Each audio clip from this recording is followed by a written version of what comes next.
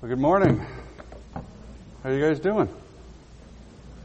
It's been a while since Becky and I have been here. We had a couple of weeks of vacation and then a couple of weeks of a retreat conference the last 2 weeks. So we're coming back all rejuvenated and refreshed and rested and excited about what God's doing here and about being back with you all. Before we get into our sermon, though, I wanted to tell you a joke I heard on this retreat. I thought about trying to work it into my sermon, but I didn't want to work that hard.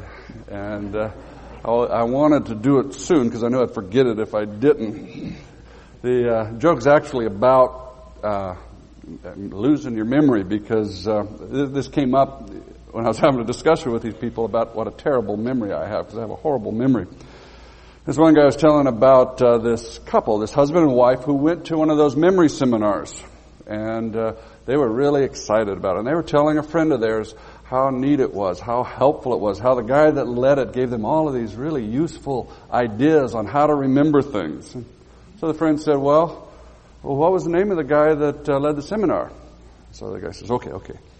Now what is that flower with a red flower, a lot of petals, with a long stem, and thorns on it? His friend said, a rose? Gee, yeah, that's a rose. Rose, what was the name of the guy who led the seminar? Anyway. This morning we're going to be starting a new series in the Old Testament. The Old Testament's often called the neglected part of your Bibles. It's usually the clean part of your Bible. If that's true, if it's neglected, the part we're going to be studying this summer is doubly neglected. We're going to be looking at the minor prophets. Now, I'm kind of wondering how many of you could name all 12 minor prophets. There's a couple of you Sunday school graduates who could. I don't think I could have until I started this study. I could have got most of them, but definitely not in order. In fact, part of the reason that I wanted to do this study was because there are a lot of these books in here that I honestly don't know what they're about. And I was excited about having the opportunity to study them with you, explore them with you, learn together with you what this part of God's Word has to say. Now, I realize the reason they're called minor prophets isn't because they're kind of junior prophets, kind of lightweights that didn't have as much to say as the major prophets. The difference between the major prophets and the minor prophets is that the major prophets wrote much longer books. Isaiah and Jeremiah and Ezekiel, Daniel. These are big books, 66 chapters, 52 chapters, 48 chapters.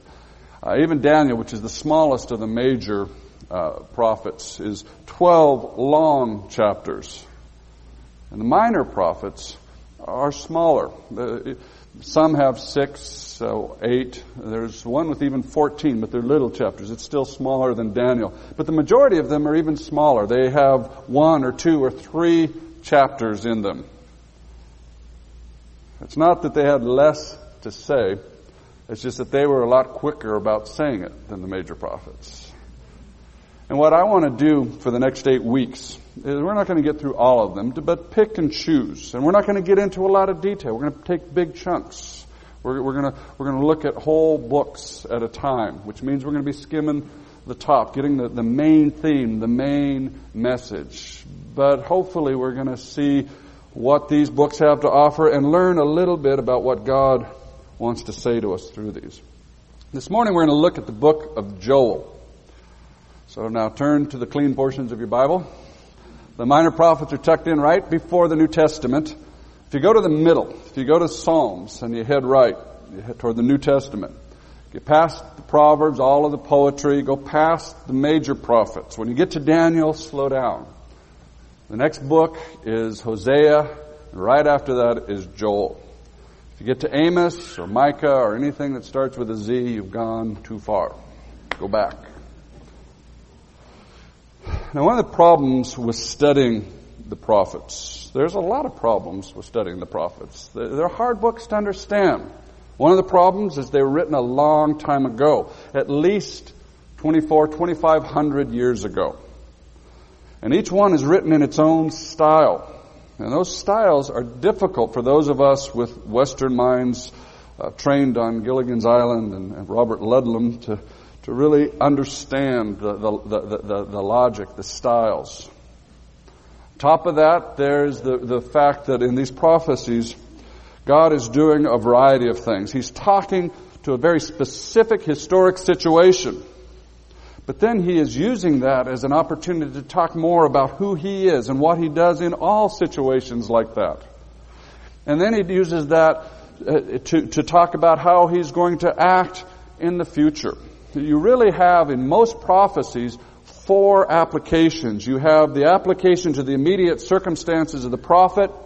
You have the general application to who God is and how life works and how we relate to God in the midst of it. Then you have the application to Jesus Christ and His coming and the salvation that He brought. Then you have the application to the final days when God is coming in final judgment.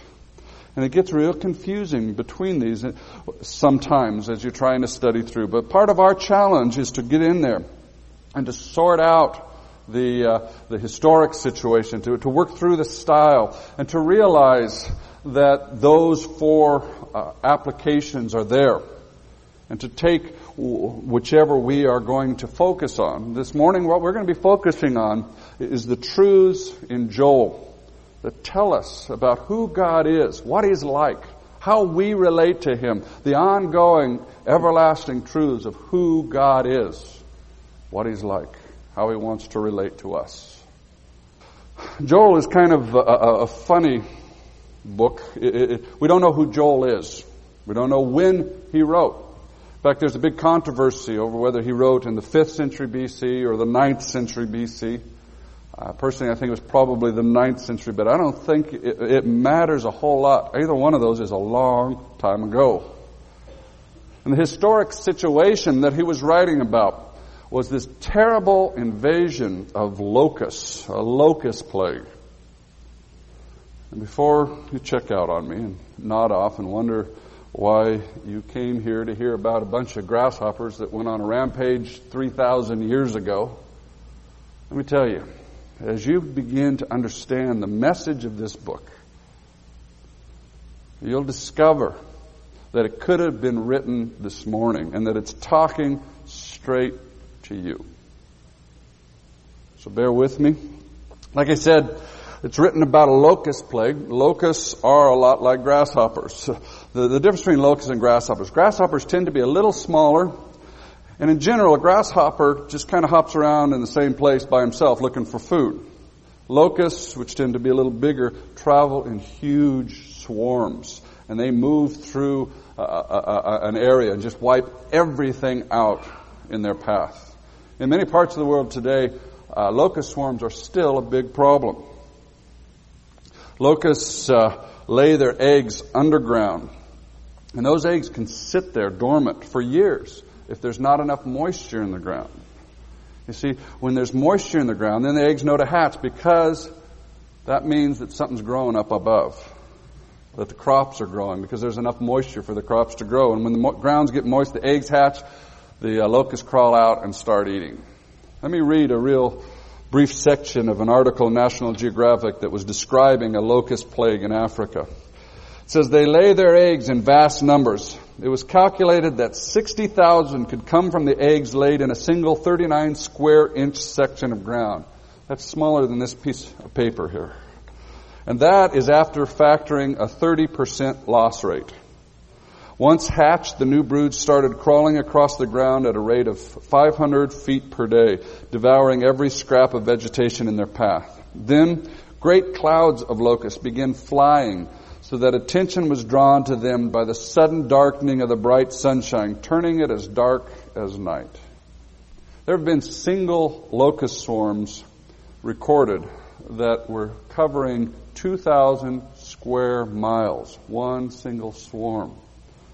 Nick Armstrong was telling me how when he was in West Africa, hearing stories of locust swarms that just literally blacked out the sky. You couldn't see. It was like it was nighttime. And you couldn't travel. The roads became so slick with squished locusts that a car couldn't stay on the road. You couldn't even walk on the roads. It was too slippery. Everything was wiped out. Nothing is left standing. Not a single blade of grass. The trees are stripped from the bark is stripped from the trees. Everything is gone. Now, these locust infestations were a regular occurrence back in the Middle East, back when Joel was writing this. They came, they went. People learned to live with it. People adjusted. People got over it, worked through it. But apparently there was one year that it was particularly bad. It was not survivable. It was a bad one. And that's what Joel's writing about. Let's start with Joel 1. The word of the Lord that came to Joel, son of Pethuel. Again, we don't know who Joel is. We do know that his name means Yahweh is God. Yah-el. Joel. Yahweh is God. God is God. Reminds me of a line from the movie Rudy.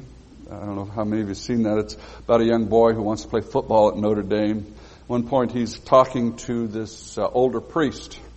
And the priest is telling him what he's learned in life. He said, I've learned two things in life. One, that there is a God. Two, that I'm not Him. See, God is God. And then that's really part of the message, part of the power of this book, that God is God. Again, we don't know who this Joel is. We don't know who his father Pethuel is. But really, in this case, it doesn't really matter. What matters is that Joel wrote down for us what God told him. Verse 2. Hear this, you elders. Listen, all who live in the land. Has anything like this ever happened in your days or in the days of your forefathers? Tell it to your children, and let your children tell it to their children, and their children to the next generation. What the locust swarm has left, the great locusts have eaten. What the great locusts have left, the young locusts have eaten. What the young locusts have left, other locusts have eaten. He says this is a bad one. This is a big one. This is not your normal survivable class 3 locust infestation. Now, this is the big one. This is a 9 on the Richter scale. This wiped out everything. This is one to tell your grandkids about the great locust plague of 54 or whatever. Tell your grandkids about this one if you live through it. Verse 5 says, wake up, you drunkards, and weep. Wail, all you drinkers of wine. Wail because of the new wine, for it has been snatched from your lips. A nation has invaded my land, powerful and without number. It has the teeth of a lion and fangs of a lioness. It has laid waste my vines and ruined my fig trees. It has stripped off their bark and thrown it away, leaving their branches white. Mourn like a virgin in sackcloth, grieving for the husband of her youth. Joel compares the devastation to the devastation felt by a young bride whose husband dies on their wedding day. I mean, it's devastating. All of her dreams, all of her hopes, all of her plans for the future, they're gone, they're dead. The world is suddenly black. There's no hope. There's nothing to look forward to. There's nothing to live for. She's devastated. And you've got to realize these people were devastated. This wiped everything out. They didn't have a bite of food. They had nothing to feed their cattle. They had nothing to plant. Everything's gone. They're devastated. Skip over to verse 11. Despair, you farmers. Wail, you vine growers. Grieve for the wheat and the barley, because the harvest of the field is destroyed. The vine is dried up, and the fig tree is withered. The pomegranate and the palm and the apple tree. All the trees of the field are dried up. See, this is an enormous natural disaster. But what are we really talking about here? Listen to the rest of verse 12. Surely the joy of mankind is withered away. Aha. That's what we're talking about. We're talking about joy here. Now, the historic situation was a literal locust plague. But this isn't just about how to survive a locust infestation. This book is about how to survive when the joy has been eaten out of your life, when it's all gone and it feels like there's nothing left. You see, food and wine are symbols, are pictures of joy and gladness. Verse 16 says, has not the food been cut off before our very eyes? Joy and gladness from the house of our God. This book is about what to do when the joy has been eaten out of your life. When there's no hope left. And quite honestly, most of us live lives on two tracks. We've got our relationship with God, and that's very valuable. It's important to us. Then we've got our everyday life. And these two tracks run parallel, but often they never touch. Lloyd Ogilvie describes this like this. He says, our relationship with God often lacks vitality because of either benign neglect or willful independence or unconfessed sin. On the other track is the reality of daily life with its mixture of routines, pressures, and busyness pursued with little thought of God. Sometimes this track gets littered with disappointments, frustrations, and conflicts. And you see, those disappointments and frustrations and conflicts, these are the little annual locust plagues that we learn to live with and live through. Now, they're no fun. They do rob us of our joy, but we get over it. We bounce back. We move on. And then something comes along that's too big. We don't bounce. We're crushed. We're devastated. We get wiped out. All the joy, all the hope is gone. Now take a marriage, for instance. You know, it's got its ups and downs, and you got your squabbles and your disagreements, and you work through them. You get over it. You move on. And then suddenly, your spouse comes in and announces that it's over. They're leaving you. And that's devastating. That's not one of the little locust plagues. That's the big one. Or maybe take a guy who's been working at the same job all of his life, and he's survived reorganizations and cutbacks and financial strain and difficulty, and things have gone up and down, and he's weathered it all. But now in his early 50s, he's laid off. He's never faced locusts like this before. You've had headaches. They come and they go, but this time the doctor tells you it's cancer. Or the high school girl who's been riding the ups and downs of adolescence, but something happens and it crushes her. And the joy is gone and she can't face another day. She literally cannot face another day. Or the man in midlife who maybe there's no external crisis. He just wakes up and realizes the locusts have been eating his joy year after year. And it's gone. There's nothing left. You can't go on living like this. See, these are the locusts we're talking about. When the joy has gone from life, what can you do?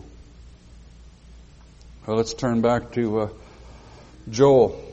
Unfortunately, we still have some bad news before we get to the answer. Look at verse 13. Joel says, put on sackcloth, O priests, and mourn. Wail, you who minister before the altar. Come, spend the night in sackcloth, you who minister before my God.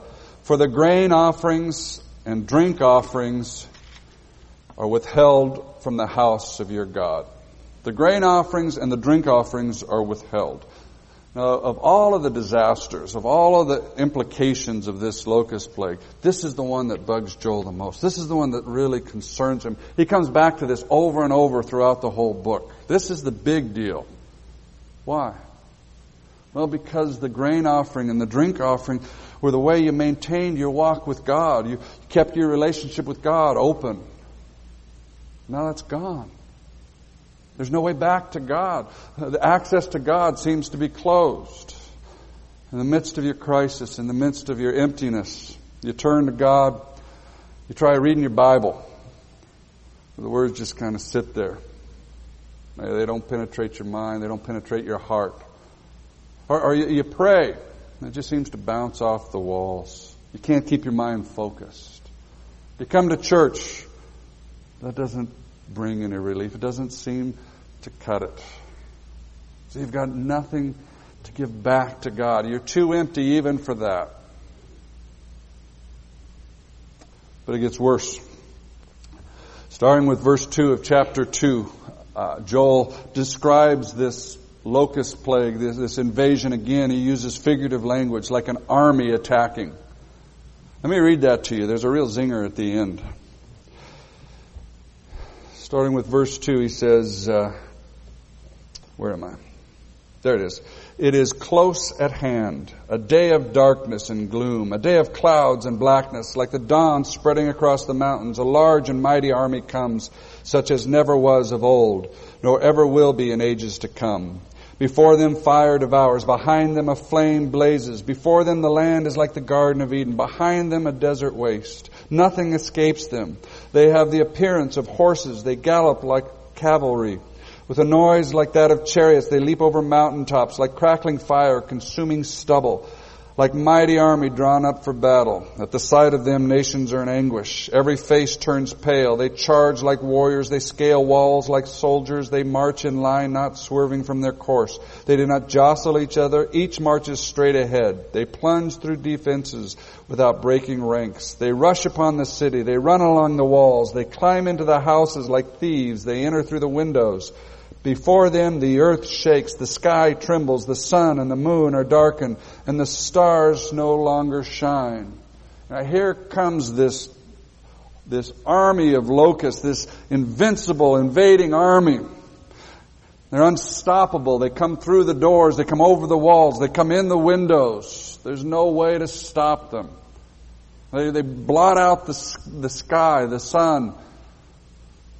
They destroy everything in your life. They turn the Garden of Eden, the joys in your life, into an empty wasteland. It's terrible. It's horrible. It's overwhelming. But here's the zinger. Who do you see at the head of that army? Who's leading that army? Verse 11.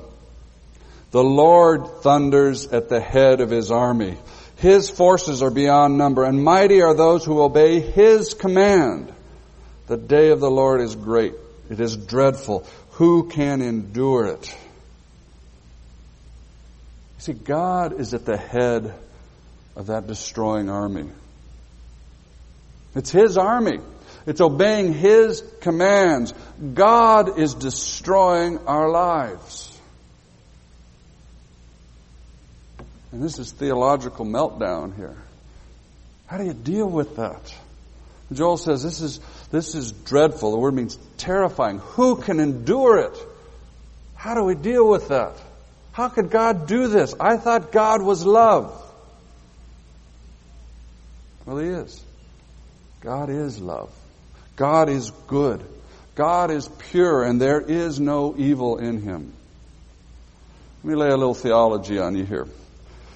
God is not the originator of evil, of damage, of hurt, of disease, of disaster, destruction. These things are a result of the enemy, Satan's malicious hatred toward us, and the result of the imbalance that we have brought into this world through our own sins. See, we and Satan are responsible for damage and harm and destruction and illness. But God is still sovereign. He still controls what He allows to happen. Because He's waiting to bring that final time when He sets things right, when He judges once and for all and gets rid of evil once and for all. Because that day hasn't come, we still have evil in this world, and there still is harm and hurt and pain. These things still exist. But God uses these things for His own purposes. God causes all things to work together for good for those who love Him, who are called according to His purpose. These things don't originate with God. He doesn't create them. But He controls what He allows as He wills for His good and loving purposes in our lives. Even evil must obey His command. But the bottom line is God is allowing this locust to devastate. He's allowing that illness in your life. He's allowing your marriage to fall apart. He's allowing that emotional devastation. But why? Because He wants us. Because He loves us so much. And He knows that we can only be satisfied with intimacy with Him. Nothing else will ever satisfy us. You see, He wants to interrupt our two-track lives and bring them together, that relationship with God and that everyday life, so that we're living our everyday life with Him. And it's these disasters that stop us and force us to face the reality that this two-track life isn't working. It can't handle the strain. In fact, not only that, it's been bleeding us dry. It's been robbing us of our joy. It's been destroying us and killing us. And God loves us enough to stop us, to stage an intervention, to force us to look at that, to make some decisions, to make some choices. Now, don't get me wrong. I'm not saying that bad things are happening in your life because you're sinning. That may be true. Sin does have consequences. But Jesus is very clear that equation doesn't always hold. That's not always what's going on. God gets very angry at Job's friends when they insist that must be what's going on, when it's not. I'm also not saying that if you walk with God, that all your problems will go away, that you won't have heartaches and problems. And we know that's not true. Peter tells us in 1 Peter that when you walk close to God, you suffer a lot. See, just the opposite is true. When we walk close to God, we are walking in harm's way and we suffer. But it doesn't empty your life out. It doesn't dry your life up, rob you of all your joy. See, what I'm saying is that these crises, these times of great distress, are opportunities for us to stop and to take a look and to make a decision, to choose between the options. We're at a crossroads where we have to decide. Well, what are our options? One option is to curse God and die. It's a very popular option, even among Christians. And when we see that He's at the head of that attacking army, that He's the one coming at us, we fight. We fight Him. And if we can't beat Him, at least we can keep Him from winning. We withdraw. We retreat into bitterness and despair and faithlessness and cynicism. We keep God in a nice little box for Sunday morning and protect the rest of our lives, try to protect the rest of our lives from this invading army. What we do is we curse God and we die spiritually and emotionally, relationally. But why do we do this? Because deep down, we look at God as God the harsh, God the heartless, God the merciless. But that's not God. Listen to how Joel describes this same God that he sees at the head of that army of locusts. Starting verse 13. He says, "Rend your heart and not your garments. Return to the Lord your God. For He is gracious and compassionate, slow to anger, abounding in love, and He relents from sending calamity. Who knows, He may turn and have pity and leave a blessing behind. Grain offerings and drink offerings for the Lord your God." See, that's who God is. He is gracious and compassionate, slow to anger, abounding in love. That means overflowing with love. He loves to give. He loves to bless and to delight. That's who He is. You see, the alternative to cursing God and dying is turning to this God and rending your heart. Now, what does it mean to rend your heart? Well, that's real simple. It just means to tear it open. Tear your heart open and expose what's there. Expose the hurt that is there. The fear that lives there. The distrust that is lurking there. Tear your heart open and look at the hurt. How people have let you down. How little you trust God, because no one has ever loved you like He says He does. How you avoid Him, because you're afraid that He will disappoint you like everyone else has. Tear your heart open. Let all of this garbage spill out. Pour it out before Him. He's not going to judge you. He's not going to reject you. He is compassionate. He's going to feel for you. He knows it's there. He knows how you got that way. Psalm 103 says, He knows how you were formed. He knows how you got the way you are. He's not going to be shocked by your shame, by your sin. In fact, as you open your heart before Him, He removes that sin as far as the east is from the west. He knows it's in there. He's known all along it's in there. He's just been waiting for you to let Him at it. To open your heart and let Him in. And when you do, again, you find that He is compassionate. He's not harsh. He's not merciless. He's not heartless. He's gentle, kind, loving. See, He corners you out of His love because He wants to show you that love. He wants to heal you. He wants to show you His compassion. He longs to be gracious to you. There's nothing more important in your life than this reality. Joel goes on. It says, bring the little children, bring the nursing babies. This is more important than nursing your baby. He says, get the bridegroom out of the bridal chamber. This is worth interrupting his wedding night for. There is no higher priority. There is nothing in your life, in your schedule, in your agendas more important than coming before God, opening your heart before Him, pouring it out before Him. Now's the time. And when we do this, when we lay our heart open before God, when we turn to Him in the depth of our being, not just in some religious ritual, but at the core of our hearts, He restores us. Starting in verse 19. He says, the Lord will reply to them, I am sending you grain and new wine and oil, enough to satisfy you fully.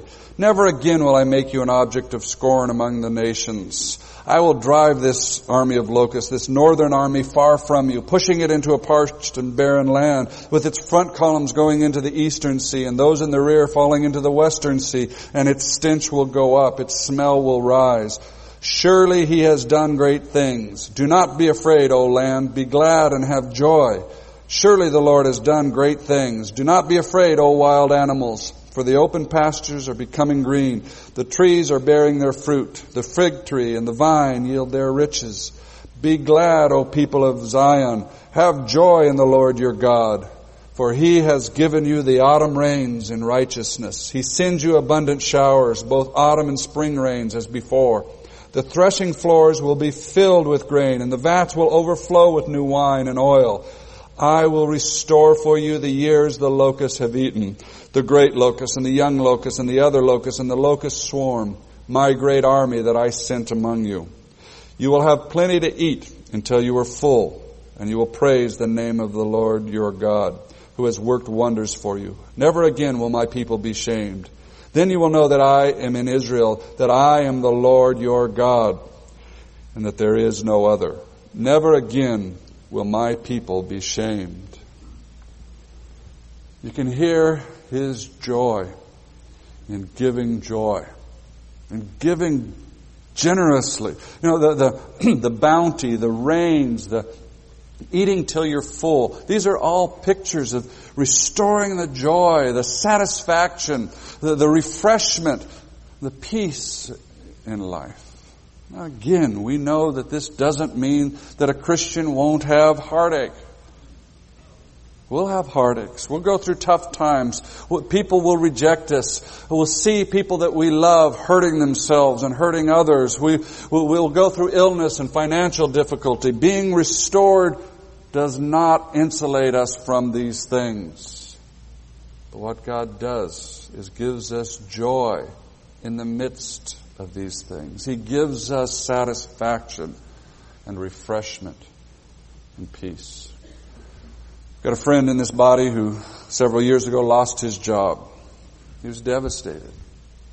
It's the only job he had ever had. It wiped him out. But as he turned to God,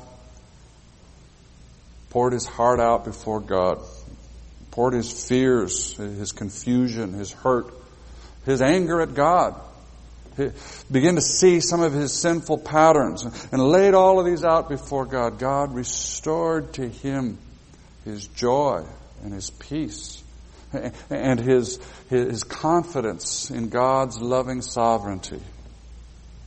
He's got another job now, but the joy and the peace came long before the new job. Now there's one more step that I want to point out in Joel before we leave Joel. Let me trace real briefly where we've come. We started off with recognition. Let me use R's here. This is one of those mnemonic devices you learn at these seminars. There was recognition, where you recognize that the locusts have come, the joy is gone. It's not working. Then there's repentance. To repent means to turn toward God, to tear your heart open in front of Him and before Him and pour it out. Then comes restoration. As we do that, as we open our lives to Him, as we move into intimacy with Him, He restores the joy of our salvation. That leads to the fourth step, revolution. I didn't know whether to call this one revolution or revelation because there's a lot of both in it. This is chapter 2, 28 through 32. This is a fascinating section because in the Hebrew, this is a chapter by itself. I got real confused as I was going back and forth between my Hebrew Bible and my English Bible because it was different. For some reason, and I have no idea the reason, in the English they leave 28 through 32 as part of chapter 2. In the Hebrew, that's chapter 3, and then chapter 3 is chapter 4. But like I said, this is a fascinating section. This is a section that Peter quotes in Acts 2 when he's talking about the ministry of the new church.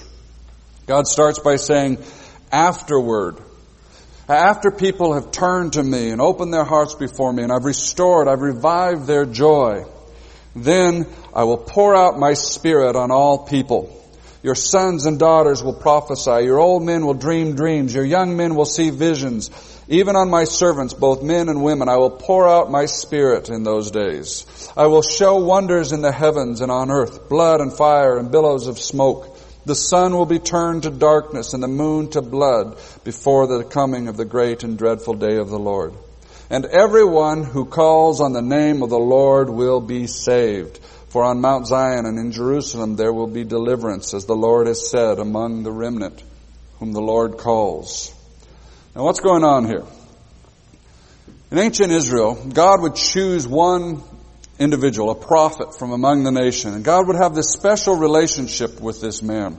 God would tell him what he was going to do. And then God would pour His Spirit out on this person to accomplish what God was telling him to do and to say what God had told him to say. What Joel is talking about here is God having that kind of relationship, doing that with everyone who turns to Him and opens themselves up to intimacy with God. God is going to have that special relationship. Regardless of your sex or your age or your social status, God is going to have that relationship with you. And He's going to tell you, to show you, give you dreams and visions for what He's going to accomplish in this world. And He's going to pour His Spirit out to accomplish these things. You see, after we turn to Him and open our hearts to Him, in the midst of that intimate relationship, we discover His grace, His compassion. And then out of that joy that we find in that relationship, we begin to look for ministry, for ways to serve others. And God pours His Spirit out on us and we begin to have an effect on others. But the sequence is important. You don't look for ministry because the joy is gone in your life. You look for God when the locusts have come. You turn to Him. And you open your heart before Him. And then as you discover His love, His compassion, His gentleness. Then in the midst of that intimacy, that joy, that peace that you find there, then you turn your attention out in gratitude and in love to minister to others. And He gives you dreams and visions for what He's going to do, and He pours His Spirit out on you to accomplish great things. This is exciting stuff. This is exactly what I'm hoping for this church. That we as individuals and as a church would recognize when the locusts have come. We would face it. When the emptiness has come, that we would deal with that. We would look at it and we would turn to God and we would tear our hearts open. Discover His love and His compassion. And then coming from the joy, the peace that comes from that intimacy with God, then we would turn outward. We would dream dreams for what God wants to do in this body and in this community. We would see visions for what He wants to do to spread the word of His name. We get excited that God would give you an excitement about reaching people. Maybe it's with somebody or something that's already going on within this body. Maybe the vision God's given you is for high school kids. Well, join the high school staff. Or maybe it's for younger kids. Well, join a Sunday school team. And if nothing, if what God's exciting you about isn't already happening in this church, go join an organization where it is. Go with Young Life or with Love Inc. or the Refugee Center. And if nobody's doing what God's exciting you about, the dreams He's given you, the visions He's given you, start a new one. Do a new thing. Let's see God unleash this body. Let's see God shake the world. Turn it upside down. Let's see God use us to proclaim the name of Jesus so that everyone who calls on the name of the Lord will be saved. That's God's deepest desire. But remember, it all starts with facing when the locusts have come. And then believing, really believing, that God is the same today as Joel described Him 3,000 years ago. He's gracious, compassionate, slow to anger, overflowing in love. Turn to Him and He will restore to you the years that the locusts have eaten. This morning we're going to be celebrating communion together, which is very appropriate because Paul tells us that communion is a time to examine ourselves. So I'd like you to do that this morning. Examine your life. Have the locusts come? Is the joy gone? Are you still trying to live that two-track life? Your relationship with God over here and your daily life over here? Well, look at that. Ask yourself, is it really working? Or are you bleeding to death? Is your joy disappearing? And think about who God is. His compassion, His desire to be intimate with you. Now, I realize God loves you enough to interrupt that two-track life, but it doesn't have to be through a disaster. It could be right now as you respond to His Word. Well, Bill and Susie are going to sing, or going to lead us in some singing. But let me ask you to think about these things. Let me ask you to make an appointment with God. You may not be able to do it right here, right now. Make an appointment for this afternoon. There's nothing more important. And if God's putting His finger on your heart, do it right now. Let the people around you sing. You talk to Him.